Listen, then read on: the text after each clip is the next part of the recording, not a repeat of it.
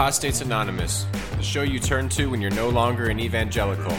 With your hosts, authors Keith Giles and Matthew J. DiStefano.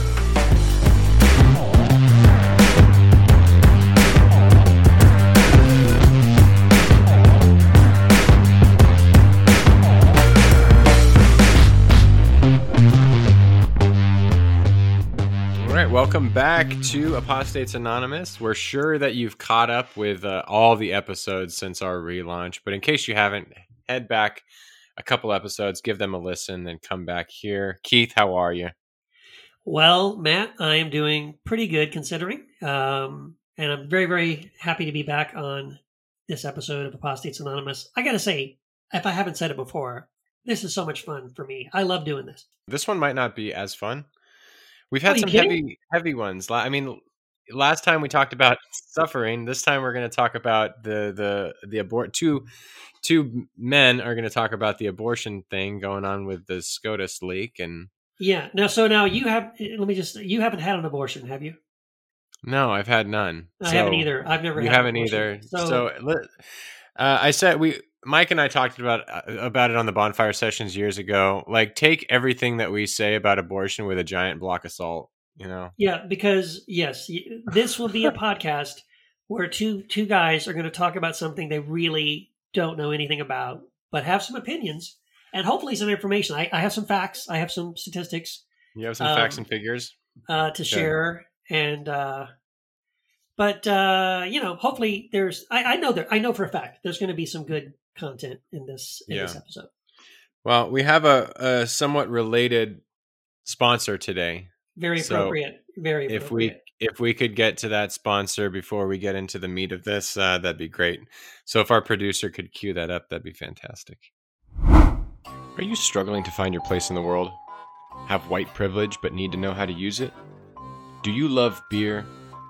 Well, you're in luck. At the Brett Kavanaugh Academy of Arts and Culture, we will show you how to hone your unique talents, setting you up for success later in life. By attending our prestigious academy, you'll not only learn the fine art of crying on demand, but you'll be able to chug a 12-pack of your favorite IPA without consequence. Sure, you'll probably get blacked out drunk, but what happens after that is not your responsibility, because we at the BKAAC will show you that with our education model, anything is possible.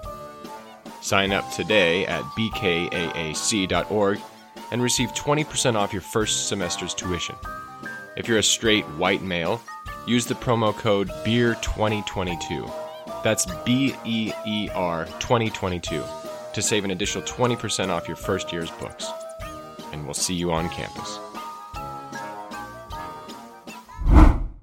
Well, wow. Thank you. I mean, I've looked into that academy and I'm considering biting the bullet. It's a little expensive if you go to the website. But you don't get to use the discount code.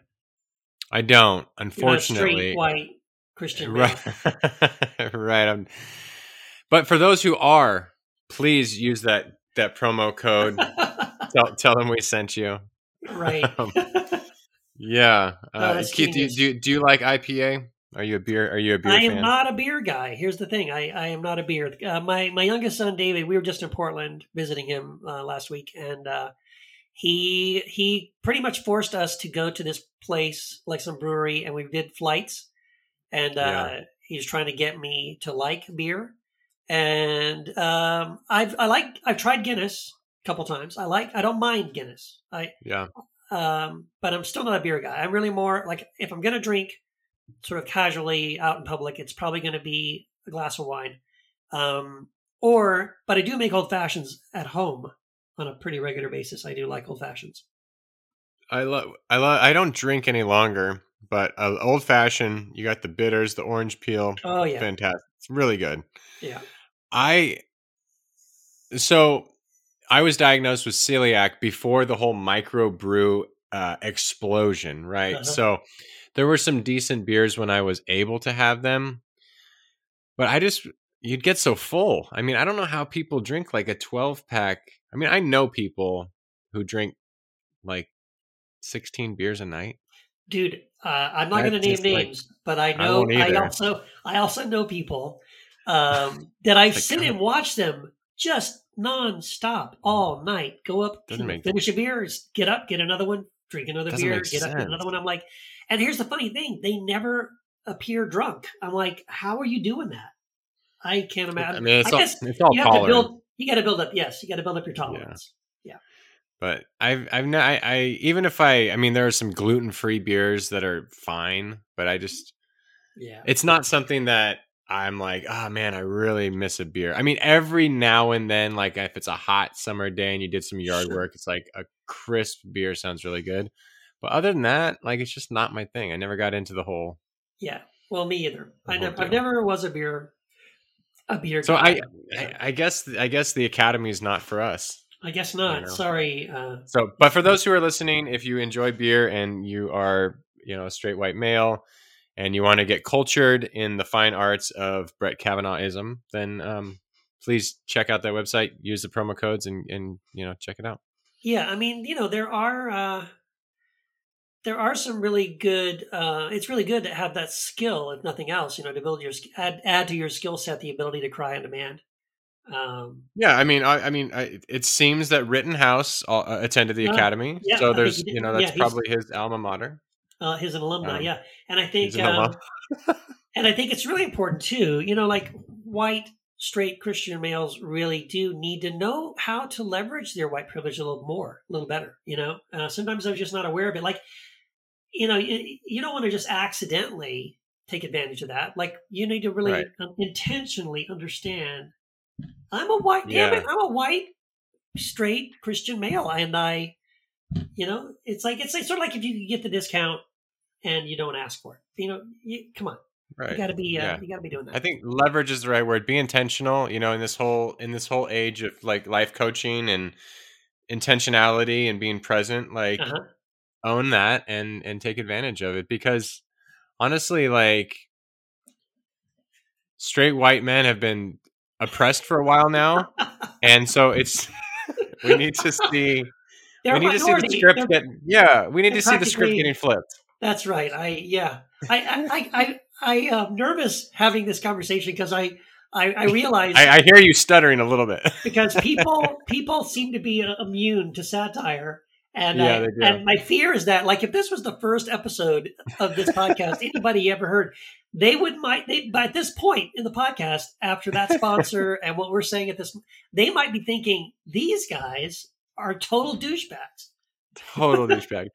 I often, I'm always, I've been obviously writing satire, but I still get surprised that people have not picked up on the fact that, it's like my favorite genre, so I can't help but write it or talk like it, but that people, I think you commented on a recent one, Yes. about, you do realize this is satire. Yes. No, they don't. I tag everything with satire on Patheos. Right. So do you want to talk about the one you just did? Because it actually will lead us into this topic. It leads us in. Yeah. So it was it was a satire piece about some explosion at a laboratory, as they say in England, a laboratory, where, an embryonic genetic laboratory that also had a daycare for their staff. So I had to set it up where there'd be babies or infants as well as clusters of cells. Yes. Yes. And there's one of the daycare workers leaves the daycare to save the petri dishes that are holding these clusters of cells. She saved 47. She saved 47 lives, but she left behind the 3-month-old and one baby who died in the fire. And that was the story. Obviously, it's like, okay, it's to get you to think about our topic today, abortion and blah, blah, blah. Yeah. And someone comes in, it's just like, this is so sad. It is. If it's a real story, yes, it is. It's sad that the truth behind the satire is sad, yes. Yes, it is. That people think this way, but I was hoping people would find it funny, but, Yeah, well, and I enjoyed it. I thought it was great. Well, good. Well, so yes, so that leads us to our topic, our discussion, because it's kind of like, I can remember years ago, Wendy and I came home from college, opened the door. We had just gotten married, opened the door to our house. We used to leave our TV turned on. This is like because in El Paso, you don't want people to break into your house when you're not there, so you leave your TV on, so it sounded like there was people inside the house. Oh yeah. So we open the door and the TV's on, and as I open the door and I see the TV, the Berlin Wall is being torn down, and we both stood there stunned, like what? Like you would never have even. There was no hint that that was about to happen, and all of a sudden, Right. the Berlin Wall is gone. We're like, oh my gosh, that's amazing, and it's kind of like that, not in a good way, but it's shocking that you just kind of like wake up one day and, oh, by the way, Roe v. Wade is being overturned by the Supreme Court. You're like, wait, what? What? I didn't even think this was something that was possible. That was in the planning. And but apparently, yes. It looks like. I mean, it hasn't officially happened, but it sure looks like it's about to happen. I'm not sure what would stop it from happening. Then yeah, after what 40 something years? Is that right? Has it been like 40? Close to 40 something years? Before my time, I believe, yeah. It was the 70s, whatever it was. Right. Yeah, Roe v. Wade, which has been a precedent for all this whole time for a woman's right to an abortion and autonomy over her own body, is now suddenly just being overturned for, let's be honest, purely political reasons. This is not based on like the Constitution. Because the Constitution, I don't believe you can truly, using the Constitution, back up removing rights from women who have had such a right for this long, right, for close to 50 years, to just all of a sudden say, oh, no, we're going to take this right away from you on the constitutional basis. That's, again, I'm not a judge or a lawyer or a woman, but I don't believe that is really true. So I think it really is purely politically motivated. It seems like that's the precedence that has been set. Like it seemed like there was a plan in place to get certain judges, certain justices in order to push this, because other than this, what else do a lot of conservatives stand for? I mean, what is their platform? I don't really know what their platform is. It seemed like, I mean, a lot of talk of guns and Jesus and God and anti-abortion, and so this is like their one thing, and it just it boggles my mind. Like, I'm not a constitutional scholar, so I don't really know that angle so well, but it really boggles my mind that it seems like they want to build this perpetual straw man and demonization of people who are pro-choice as if we're pro-death. And I don't claim to be like a medical expert, and I'm certainly not a woman, and I don't have a uterus or fallopian tubes or a vulva, so I can't get pregnant. But it seems like just from my limited understanding of medicine and healthcare, that it is just simply a healthcare decision. Like how can you tell someone what to do in case of, like, let's say an ectopic pregnancy where the fetus is not in the uterus, it's on the outside? Like, the only treatment is abortion, right? Right. So how can you say, oh, we're going to ban this thing, and at the same time say that you're pro-life? Because, like, the woman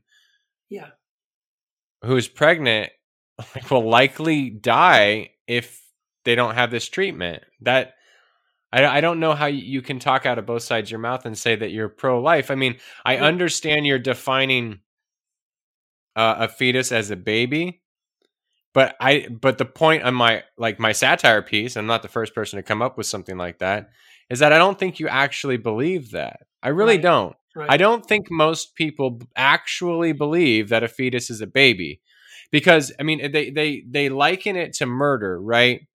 And they'll say you're murdering a baby. But if there was an actual clinic in your town where they were taking infants and toddlers and murdering them, like, you wouldn't just be on social media, like, talking your shit. Like you would, like, either you're lying, you're full of shit, or you're lazy or something, because you would be doing something. I guarantee if there was a clinic on the corner who was like, moms were bringing in their kids and leaving, like Abraham and Isaac, like, coming down the mountain without them. You would do something much more than just talk your shit on Facebook. Yeah, but listen, I know people who are that level of, like, out there, and again, I won't name names, but years ago, in Orange County, when we were doing our house church, there was an older couple that was in our church. They hung out with us for about a year in our house church, and the husband was really, anti-abortion, literally like with a sign out there every weekend protesting the abortion. Well, at least he's being consistent. I'll give him that. But let me tell you, that guy was so anti-abortion that he literally sat at my kitchen table and in front of everybody else in the house church. We're all sitting there, me and Wendy and my kids and everybody in our house church. We're all sitting there sharing a meal together. And he begins to tell Wendy and I that because we took birth control, we were abortionists. We had abortions because sex was for procreation. And by taking a pill that prevented us from having an abortion, we were going against the will of God. We were preventing a child from being born. And the fact that we had miscarriages after the fact was basically God's punishment to us because we had prevented these other babies from being born. And so there are Christians who are so eaten up by this idea of, that life begins at conception, that they have taken it to those kinds of extremes that you can't even take the pill or use any kind of birth control. They say that though. They say that, but I bet they get blowjobs. But you know what I mean? Like, this guy's never had a blowjob. I'm pretty sure. Well, maybe that's true. But you know what I'm saying though. Like the people who say that, I knew people like that too. They wouldn't wear a condom. They wouldn't do any sort of birth control. And they had like 5 kids. But I would be willing to bet most everything in my savings, and it's not a lot, but it's my savings. Yes. That they have spilt their seed. They have just had sex for the fun of having sex. For the fun of having sex. Like you never had a blowjob, you never masturbated, you never had anal, you never pulled out. None of this shit. Like I think that's what I'm saying. I think they're lying. I really do. Like I try not to say that. I try not to add intent to people. Yeah. But I just call bullshit on that. But what about older couples where the woman is beyond, she's in menopause, so they're not allowed to have sex?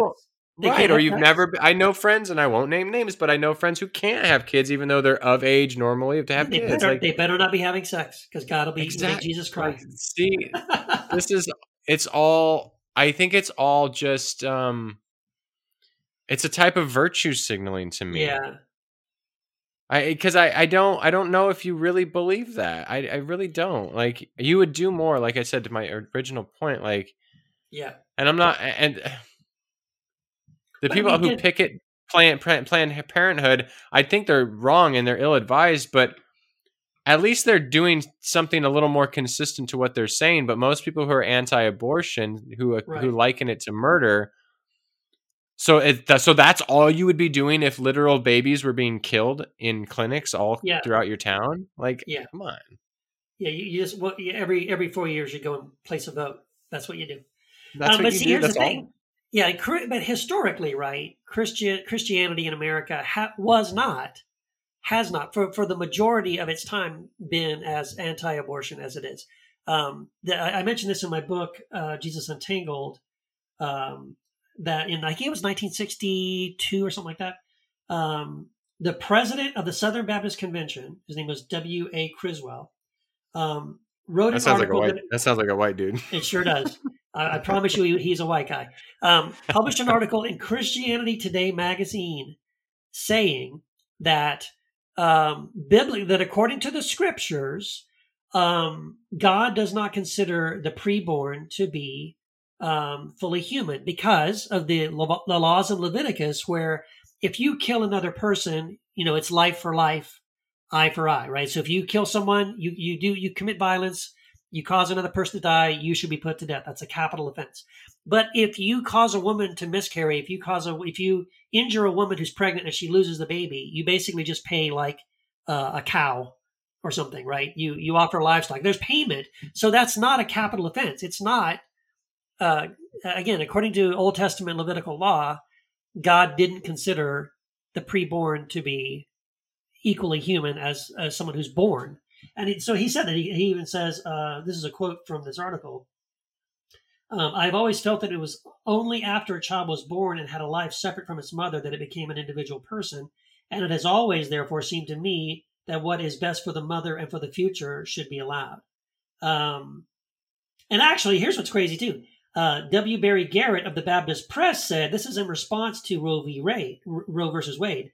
This was the response of this guy in the Baptist Press magazine. He said, quote, religious liberty, human equality, and justice are advanced by this Supreme Court abortion decision. Isn't that crazy? In 1971, delegates to the Southern Baptist Convention in St. Louis, Missouri, passed a resolution encouraging Southern Baptists to, quote, work for legislation that will allow the possibility of abortion under such conditions as rape, incest, clear evidence of severe fetal deformity, and carefully ascertained evidence of the likelihood of damage to the emotional, mental, and physical health of the mother. And they reaffirmed this resolution the year after Roe v. Wade ruling, again in 1976. So initially, after Roe v. Wade, at least Southern Baptists, who are the largest, Protestant denomination in the U.S., were in favor of it. They celebrated it. They thought, yep, this is a good decision. This is the right thing to do. Now, we know what happened to change everyone's mind was Francis Schaeffer, unfortunately, the little Dutch guy, convinced Jerry Falwell to start speaking out, take a stand against abortion. And because even before that, Jerry Falwell had said, he was on record saying that abortion was a Catholic issue and had nothing to do with him. And he would not want to take a stand on that he just wanted to preach the gospel. But Francis Schaeffer and C. Everett Koop, by the way, who became the Surgeon General under Reagan, convinced him. The two of them together convinced Falwell to begin speaking out against abortion and to oppose Roe versus Wade. So that's really kind of and the whole moral majority and all that kind of stuff with Reagan and all that kind of stuff, the religious right, is kind of what pushed it into being a quote unquote Christian view. But before that, the Christian view was, or at least a Protestant view, was that abortion should be legal, and certainly in cases of incest and rape and the health of the mother and all that kind of stuff. And even today, correct me if I'm wrong, but the majority of people are pro-choice in some way. There's only a small percentage that are absolutely against all abortion for all circumstances, regardless of the situation. It's a minority, yeah. It's a minority, yeah. And so it's just strange that in this country, I mean, for me, it's like you shouldn't have to justify an abortion to me. Like if you're pregnant or it's not I'm not affected by it. Right. I'm not impacted by it. I shouldn't really I don't have a strong opinion on it. My strong opinion is we need to give rights to women. That's my strong opinion on it. And so, but even if you had to justify it, it's like most people are willing to say, yeah, in certain circumstances, abortions should be accessible and safe and inexpensive. And so it's just strange to me that a group of, I think, five justices are like, yeah. Oh no, we're gonna roll this back. We're gonna make a decision for millions and millions of folks who can give birth, and it comes down to 5 people, and the small group of Trumpists and people like that who put them in power. Yep. That's a fucked up system in my mind. It is. Yeah. I don't know. Yeah, and here's the thing too. Again, to talk about statistics, and again, I encourage our listeners to go and Google this and look it up and read the studies. But the truth is that since Roe v. Wade, abortions in America have been on the steady decline, and right now they are Correct. The lowest they have ever been in the history of this country. Correct. So again, what the outcry is against something that kind of already seems to be under control. Like it's rare. It's more rare today for people to have abortions, for women to have abortions than it was in the 1970s. So I don't give a fuck about statistics, though. No, I know. And of course, that's a sad part. Yeah. The bigger issue is, I think, it's not just about abortion, right? The bigger issue is that conservative Christian Republicans as a political, base, have basically seized control of the Supreme Court and have, again, if this goes through, have demonstrated that they can overturn something that's been the law of the land since the 1970s with just, flicking a switch, and now it's reversed. And so the scary thing would be, let's suppose in the midterms, Republicans gain control of the House and the Senate. So now they would control Congress and the Supreme Court. And if with just the Supreme Court they can overturn Roe v. Wade, what else could they do? I mean, I'm sure they could. They've already got a checklist, right? Well, I would guess gay marriage might be next. That's right. And then some transgender laws would be enacted, and or any laws giving them freedoms or equal rights will be overturned. New laws would be passed that would restrict, homosexual union or transgender activities, behaviors. I mean, you can go down the list. You can kind of tell where this might be going. And the scary thing is, what it's going to do, because this specific ruling on Roe v. Wade, what it will do is, so it removes the federal law, the federal mandate for Roe v. Wade to become legal, and puts it now at the state level, right? Correct. So what this is going to do is further divide the United States of America will no longer be the United States of America. You will have red states that are going to become even more red than before, blue states that will become more blue than ever before, and it'll be over at least initially over this issue of abortion. And so if you want an abortion and you live in Florida, Texas, Idaho, Mississippi, anywhere in the South, you're screwed. And so you're going to end up having to move to California, Oregon, New York. Which people generally, okay, so this ruling comes against people of color? Yep. Black, Hispanic, Latino, Latinx, poverty, whatever. People of poverty. People of poverty. Yep. And they can't just up and move. No, they right? can't. No, they cannot. So you're right. This is the precedent set. This is it's like a political philosophical way of understanding things. Is that we're going to kick it to the states? Well, what else? Like you just mentioned, what else can they kick to the states? Gay marriage. Yep. Interracial marriage. Oh yeah. Don't put it past them, my friend. There are states in the union that still are upset about the fact that a black person can marry a white person. If you make this the precedence, you can then make the argument. This is kind of my reductio ad absurdum, hopefully. Sure. Yeah. That you can argue against interracial marriage as a federal. You might be for interracial marriage, but as a federal precedent, you can't set it because then we have to kick it to the states because we have to follow this sort of ruling and this sort of line of logic. And now you're kicking things to the states. And now you're creating a situation in which we go back to looking like we have Union states and Confederate states. That's exactly because you goddamn know that Mississippi, Alabama, Georgia, I mean, all these southern states are going to have plenty of people who think that's a good idea to go back to things like a new Jim Crow. Yep. And I'm not saying it's going to happen. I'm not saying that that's a slippery slope. It's going to happen. I'm saying that some people will get it in their minds. Some people who even have power will get it in their minds that because this precedence is set, we can now push this next envelope.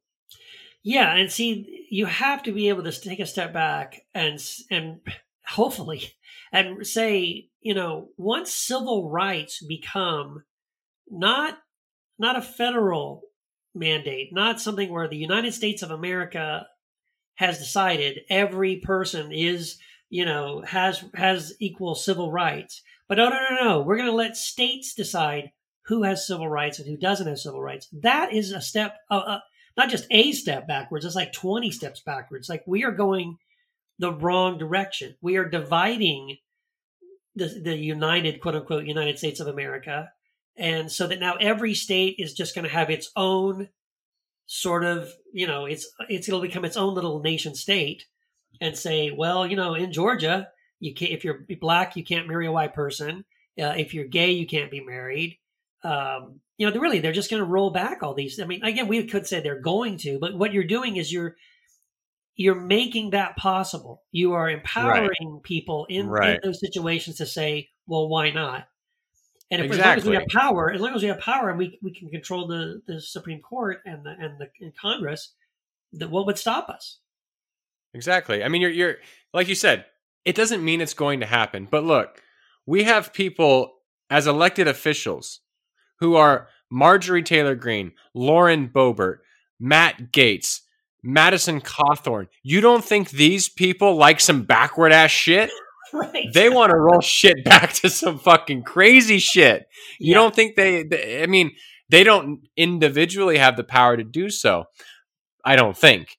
But people like that are becoming more and more norm as elected officials. And if you don't think they're going to roll some shit back to some antiquated bullshit, stripping people of color of civil rights, gay and lesbian and other LGBTQ people of their civil rights, man, you're under a rock or something. You don't know these people. It's scary. And we didn't even mention immigration, right? So that's another issue. That's another issue that I could see them wanting on their checklist if they want to turn the clock back. And as you were talking too, I was thinking about like when we lived in Idaho we lived there for a year.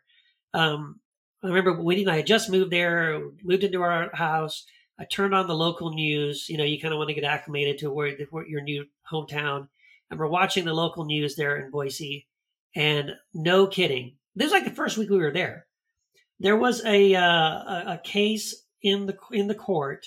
I think it had already been decided, where the state officials had decided not to prosecute like a 45-year-old man who had impregnated like a 14-year-old girl, and allowed them to get married because, and this was the quote, because in Idaho we are pro-family. Oh, fuck off! I'm like, so that of course I'm thinking, holy crap, what year is it? Really?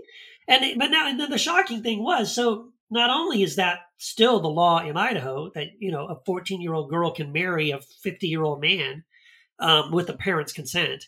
By the way, you can do that, like I think in Tennessee and Kentucky and a whole bunch of other states in the union. Like, I'm going like, what? How is this still possible? It's 2022 as we're recording this, and it's still legal for like a grown man to marry a teenager? Like, this is scary. Like, in the name of family values. In the name of family values, what the hell?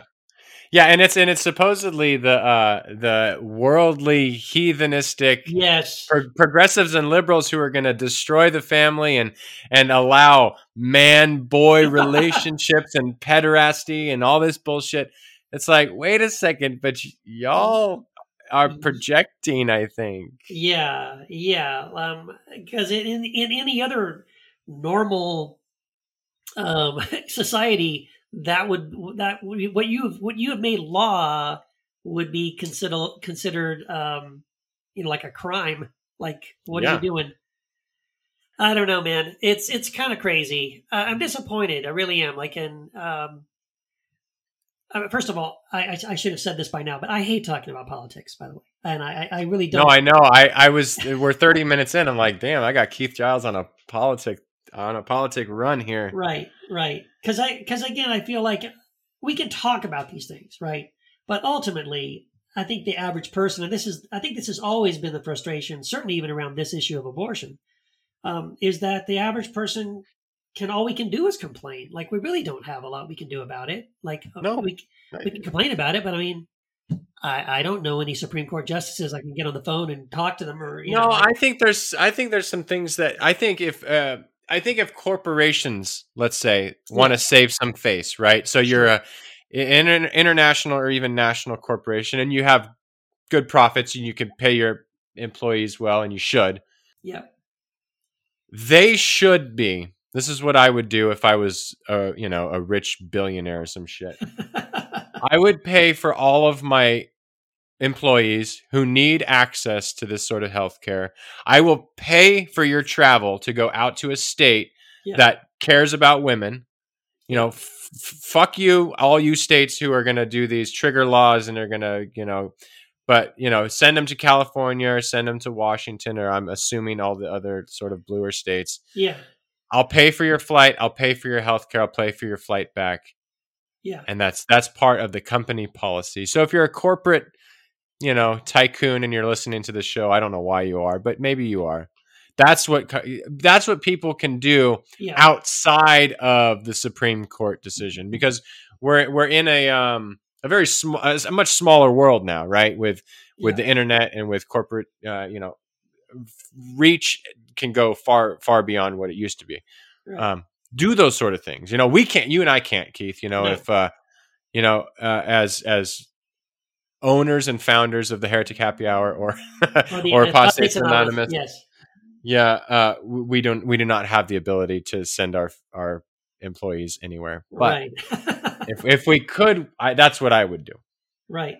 Well, I mean, the other thing maybe too, I mean, you're talking about corporations. I mean, this is one of the things I talk about in the book too, in Jesus Untangled, is that shameless plug, is that really our vote doesn't count. And this is based on research that has been done. I want to say, I've got the book next to me and I don't want to flip through it, but I think it was like a Harvard study that was done over like a 20-year period and determined that the will of the people had 0% impact on how congressmen or senators voted on something, in whether a law would pass or not.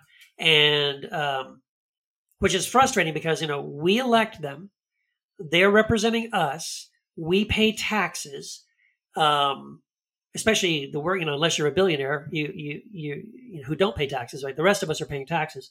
And yet the will of the people, our will is not what drives policy. It's not what drives the laws that get passed. However, there was a group of people that did strongly influence whether a law was passed or not. And those were billionaires and corporate lobbies who don't pay any taxes. And so that's the most frustrating thing, is like, so if we know that is kind of the government we have, believe it or not, it's not a government by the people, for the people, and of the people. For the corporation. It's for the corporations, which is the reason, by the way, it's the reason why several years ago, legislation was passed to classify corporations as people. You remember Mitt Romney saying, corporations are people, my friend? Yeah. Because by making corporations legally classified as people, now that gives a corporation free speech, right? And now they can be treated that way. So anyway, that if we know that really is the way things work, the corporations and the billionaires, they actually have more influence over the government than you and I. Then if we could influence those corporations, that's who we put pressure on then. Yes. Yeah. Then they can put pressure on Congress to overturn things and change laws. And everything. So that's really our only thing, is like, you can start, petitions, campaigns, in front of like large corporations and write letters. That in itself is hard though, because to change the corporate mindset, you have to change it with the dollar. Yeah. But corporations can make shit for cheap because they can make shit. That's right. A lot of it, if you and I wanted to print a book, it's going to cost us a lot. But if Amazon's going to print a book, it's going to cost about $2.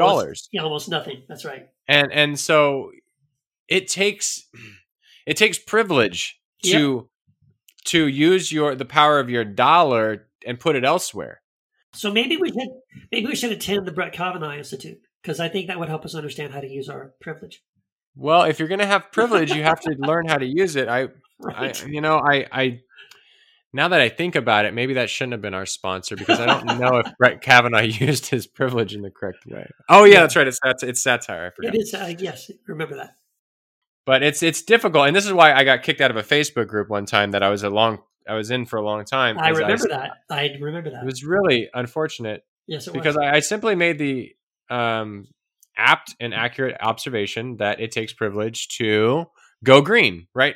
So in the same line of argumentation, it takes privilege to divert your dollars to local or ethical or responsible corporations, because when you're ethical and you're responsible, your profit margins are slimmer and your prices are generally higher, just the way it is. Like, and so if you're poor or underserved or not privileged, you don't have that choice, right? Right. I mean, you have to go with shit. I got to put food on the table, or I got to go with this product because it's the only one that's cheap enough for me. That's right. No, you're exactly right. That is exactly right. In fact, I remember that you got kicked out of that group. I left in solidarity, by the way, because I was like so upset that they had done that and it was really stupid.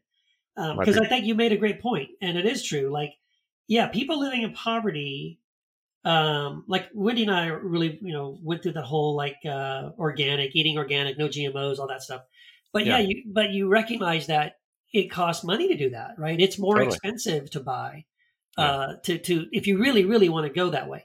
Because again, if you're living in poverty, you can afford Taco Bell, the dollar menu at McDonald's. Like, you don't have the privilege of like, I'm going to go to the grocery store and pay an extra 30% for non-GMO, vegetables and fruit and things like that. Yeah. Like, well, you could, but I guess you'd eat a whole lot less.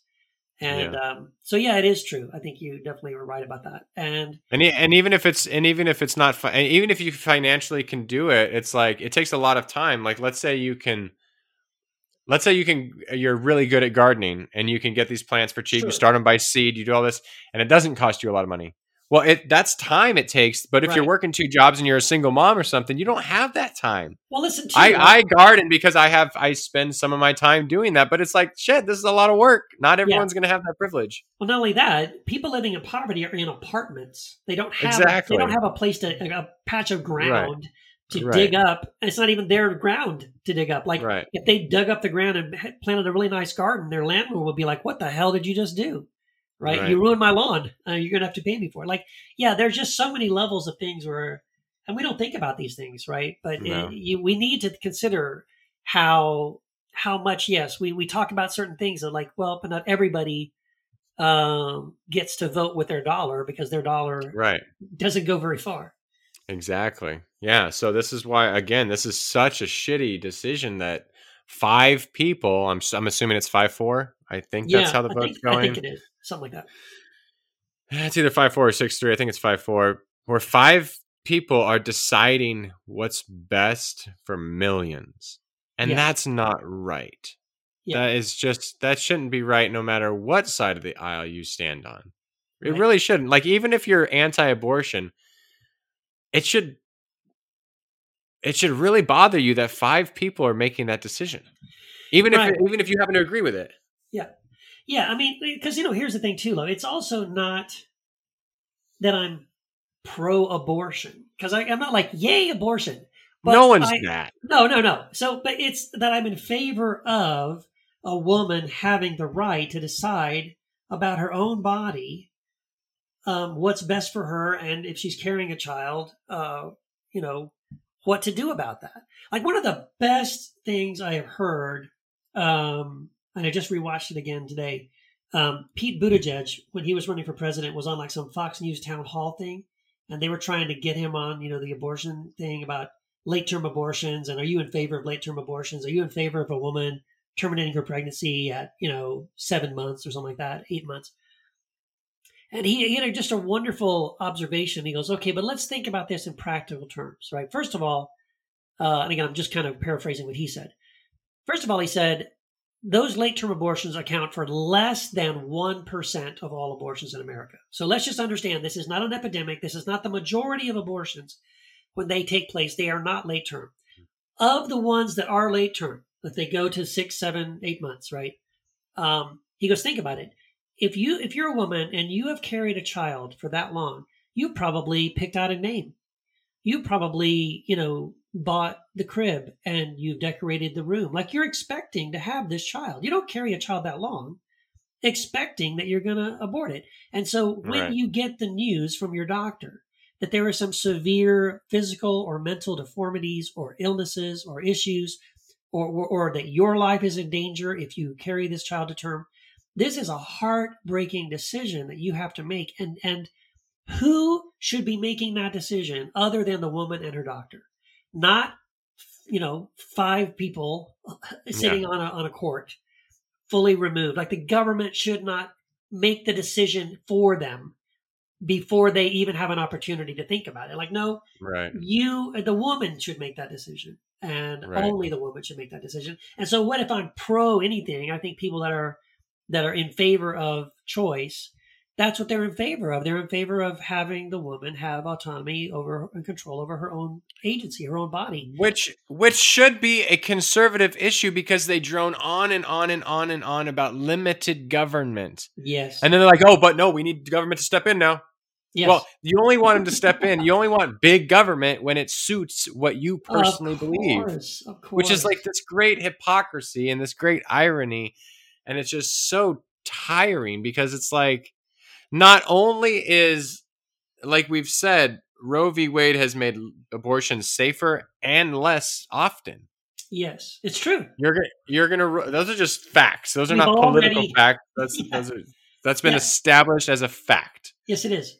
We have already, because or at least since Roe v. Wade, we have reduced abortions to the lowest it has ever been in the history of this country. And yeah, so it's like people are using this nuclear option to solve a problem that isn't really a problem. At least it's not the problem that it's been historically. And no. And because again, it isn't about solving that problem. It's about exerting your views, your religious views, using political means. And let me tell you, studying the history, not just American history, but world history, Christian history. Let's go back and see that starting with Constantine, it has always been a bad idea for Christians to use the power of the state to impose their religious views on everybody else. That's how you got the Crusades. That's how you got the Inquisitions. That's how people were tortured and put to death for disagreeing with this theology. We're moving towards a theocracy. Believe it or not, we really are. Well, I think one of the things we didn't mention that I also would fully expect for as long as the conservative Christians have political power, prayer in school, because that was the other issue. By the way, the whole abortion issue with Reagan that came up, the whole moral majority and all that kind of stuff with Francis Schaeffer, it was a two-pronged issue that fired up the Christian base to support Ronald Reagan in the election, and was driven by the religious right. It was two issues. One was abortion, and the other one was bringing prayer back into school. So you wait. That'll be, and then it'll be public schools have to teach the Bible. So we'll have Bible classes, mandatory Bible classes, mandatory prayer. In the morning before classes begin, we'll have a prayer time. Like we're moving. It sounds cliche to say this, and I hate to be alarmist. I don't want to be like, oh, be afraid. But shit, maybe be afraid because it feels like we're moving towards a theocracy, which is starting to look more like The Handmaid's Tale. And that's not a good thing. I don't think we want to live. I don't want to live in that kind of world. No. It's I think you make a great point. Like this is nothing more than using the state to push your religious beliefs. Yeah, that's it. And we're supposed to have separation of church and state, but we don't. No, we don't. We don't. And we find human beings will always find loopholes and workarounds. And this is that. This is a workaround to saying exactly what it is. They're not going to come out and say, well, we believe the Bible says this, so that's what we're going to push. But that's pretty much where they and I don't know how they've gotten that. There's a recipe for abortion in the Bible, mandated by God through the priest. That's right. The Bible defines life as breath. You have you have the clay, and you have to have breathed life through it in order to have a living nefesh. That's right. So I don't know what Bible they're reading. So again, this is Schaeffer. This is, who was it? Falwell. Yeah. This is their understanding of Christianity and of the Bible. That's right. And of the Bible, but it's not a Jewish understanding of the Bible. No. It's not a Christian understanding. True. Just reading the Bible as an historian, just looking at it face value. Looking at it, the context, historical, critical.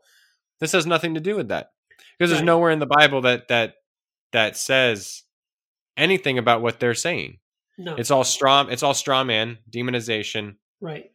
And unfortunately, they've used the system to game the system.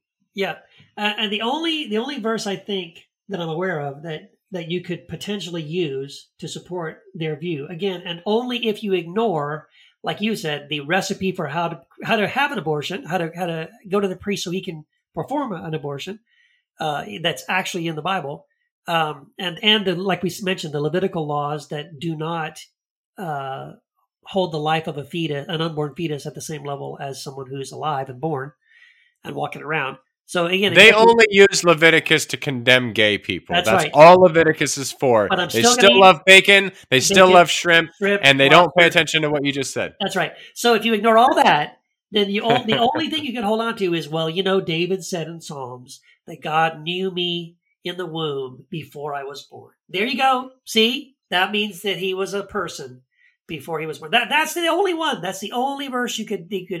And that's the only one I've ever heard used. But here's the thing. The bottom line is still this. We shouldn't be using the Bible to pass laws in this nation, because we are not a Christian nation.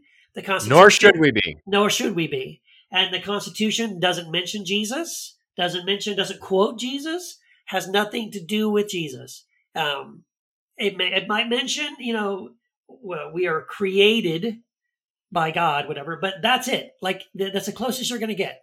It's a theist, but not Christian. And we shouldn't be using the Bible. Like you said, though, unfortunately, I know that they do. I know that those people are quoting the Bible, at least in private meetings and fundraisers, right? They're quoting scripture, right, because they're talking to their base. They're doing what they accuse us of doing. Yeah. Those of us who take the Bible seriously in scholarship and everything. They accuse us of cherry picking, right? That's right.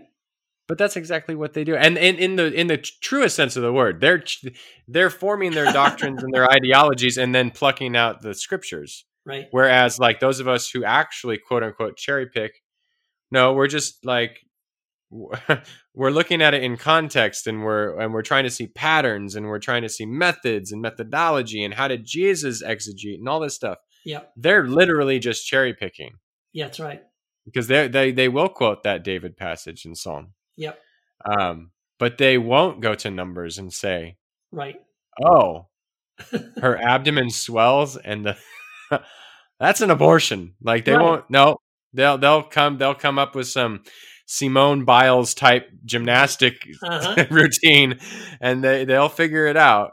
Oh no, they totally have. Like, I've written blog posts about that. I've mentioned that on Facebook, and I have watched Christians try to say, "Oh, that's not an abortion. That's not what's happening there." Dude, I can freaking read. I know what that says.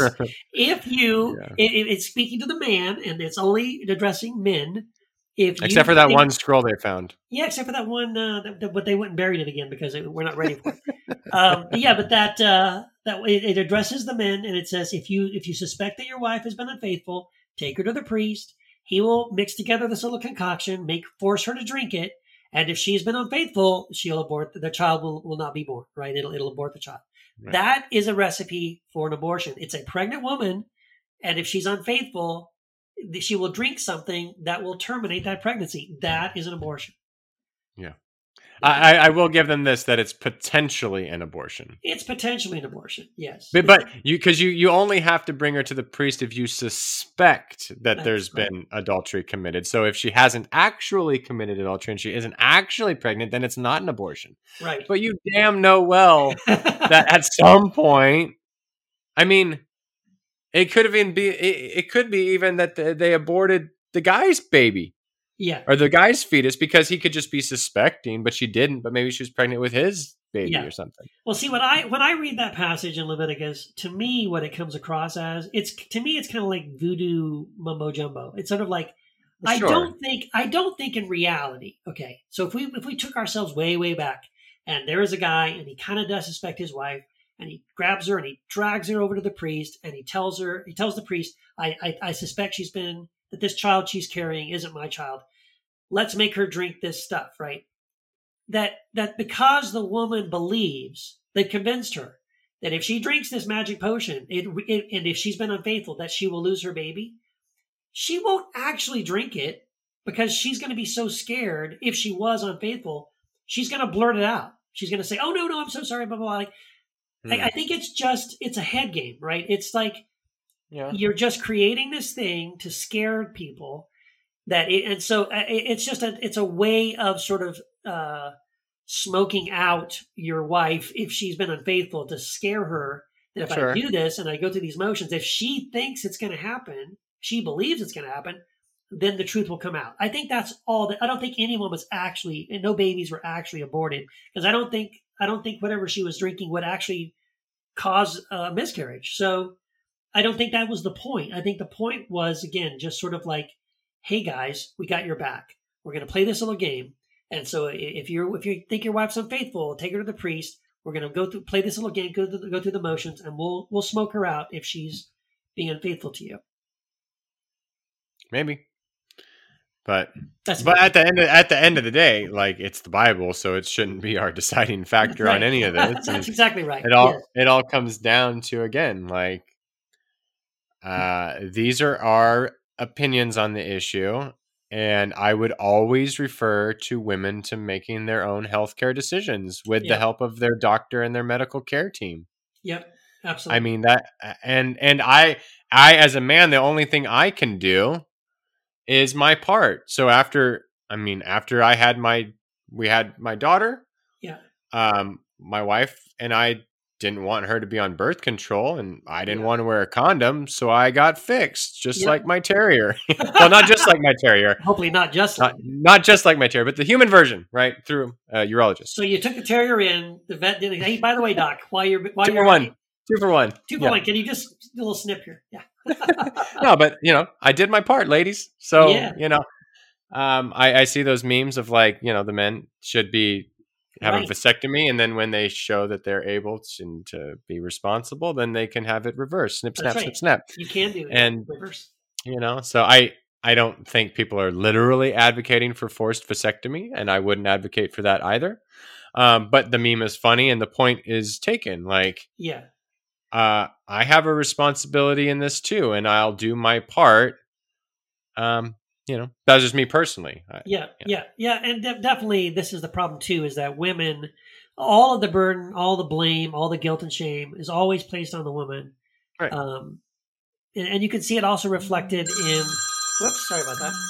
Oh, you got a landline there, Keith? What do you got? No, it's my ringtone. Oh, you got an old school ringtone. Sorry about that. We'll edit. Sorry to our editor. Sorry to my editor. Yes. I'm gonna turn that up. What was I going to say? Oh yeah. So it's reflected also in like the rape laws, right?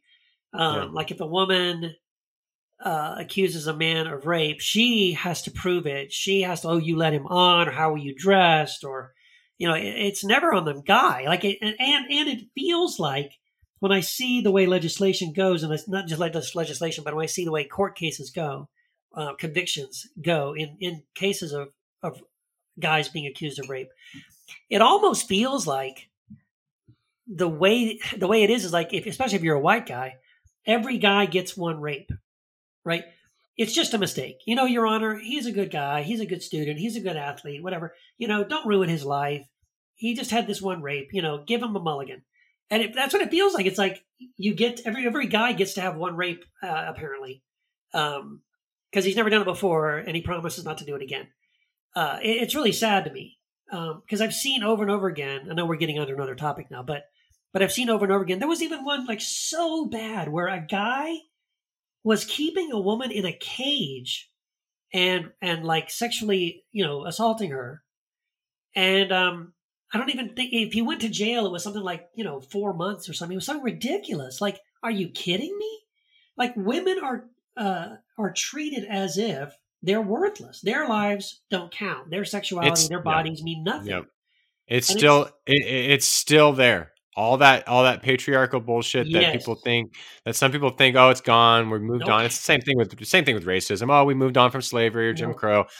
And it's like, no, it's still there. I mean, in subtle ways, in some way. And my daughter, she's 11, she's in 5th grade. They have a field trip at the end of the year. It's going to some body of water. I don't know what they're doing. And the girls cannot wear a 2-piece, but the boys are allowed to have their shirts off. And the rationale is because, if you wear a 2-piece, you're going to distract the boys. Yes. And my daughter, this is where the generations are different. my daughter says it's not my responsibility to control the thoughts of boys. And I was like, oh, preach, sister. Someone get me an organ. Preach. Yeah. And so she went and talked to the teacher. And I was like, well, keep in mind that you should talk to him. Keep in mind that this is above him. Yeah. But please, speak your mind, because it still is this backwards view that men can't, or boys, men or boys, can't control their thoughts. And so therefore, women need to control it for them by controlling their bodies. Yeah. This is purity culture in a liberal school in California. This is still the tendrils of purity culture in the most liberal state with the most liberal system, the school system, right? Right. So no, this conservative puritanical ideology is still embedded in the system. That's right. And it's always against women. Yes. And that really is, I think after almost an hour of talking, we have finally arrived at what the real underlying problem really is. And it is this patriarchal system that we have in our society, which begins with our government, right? And just continues to be perpetuated in various ways, including this most recent decision. Yeah. This most recent decision is a symptom of the deeper systemic issue. It's gone from systematic, where it's on purpose. Yep. And it still might be somewhat systematic, but it's definitely systemic. Yes. Yeah. And because, unfortunately, Christianity is born out of a very patriarchal system, it has continued to be a patriarchal, for the most part, patriarchal religion. And so, in the name of religion, this patriarchal values are continuing to be perpetuated, which is really sad. Yes, it is. Well, with that, I guess we better sign off. It's been about an hour. I think, yes. I think we've said, as two men, we've said enough. More than enough, I'm sure. Yes.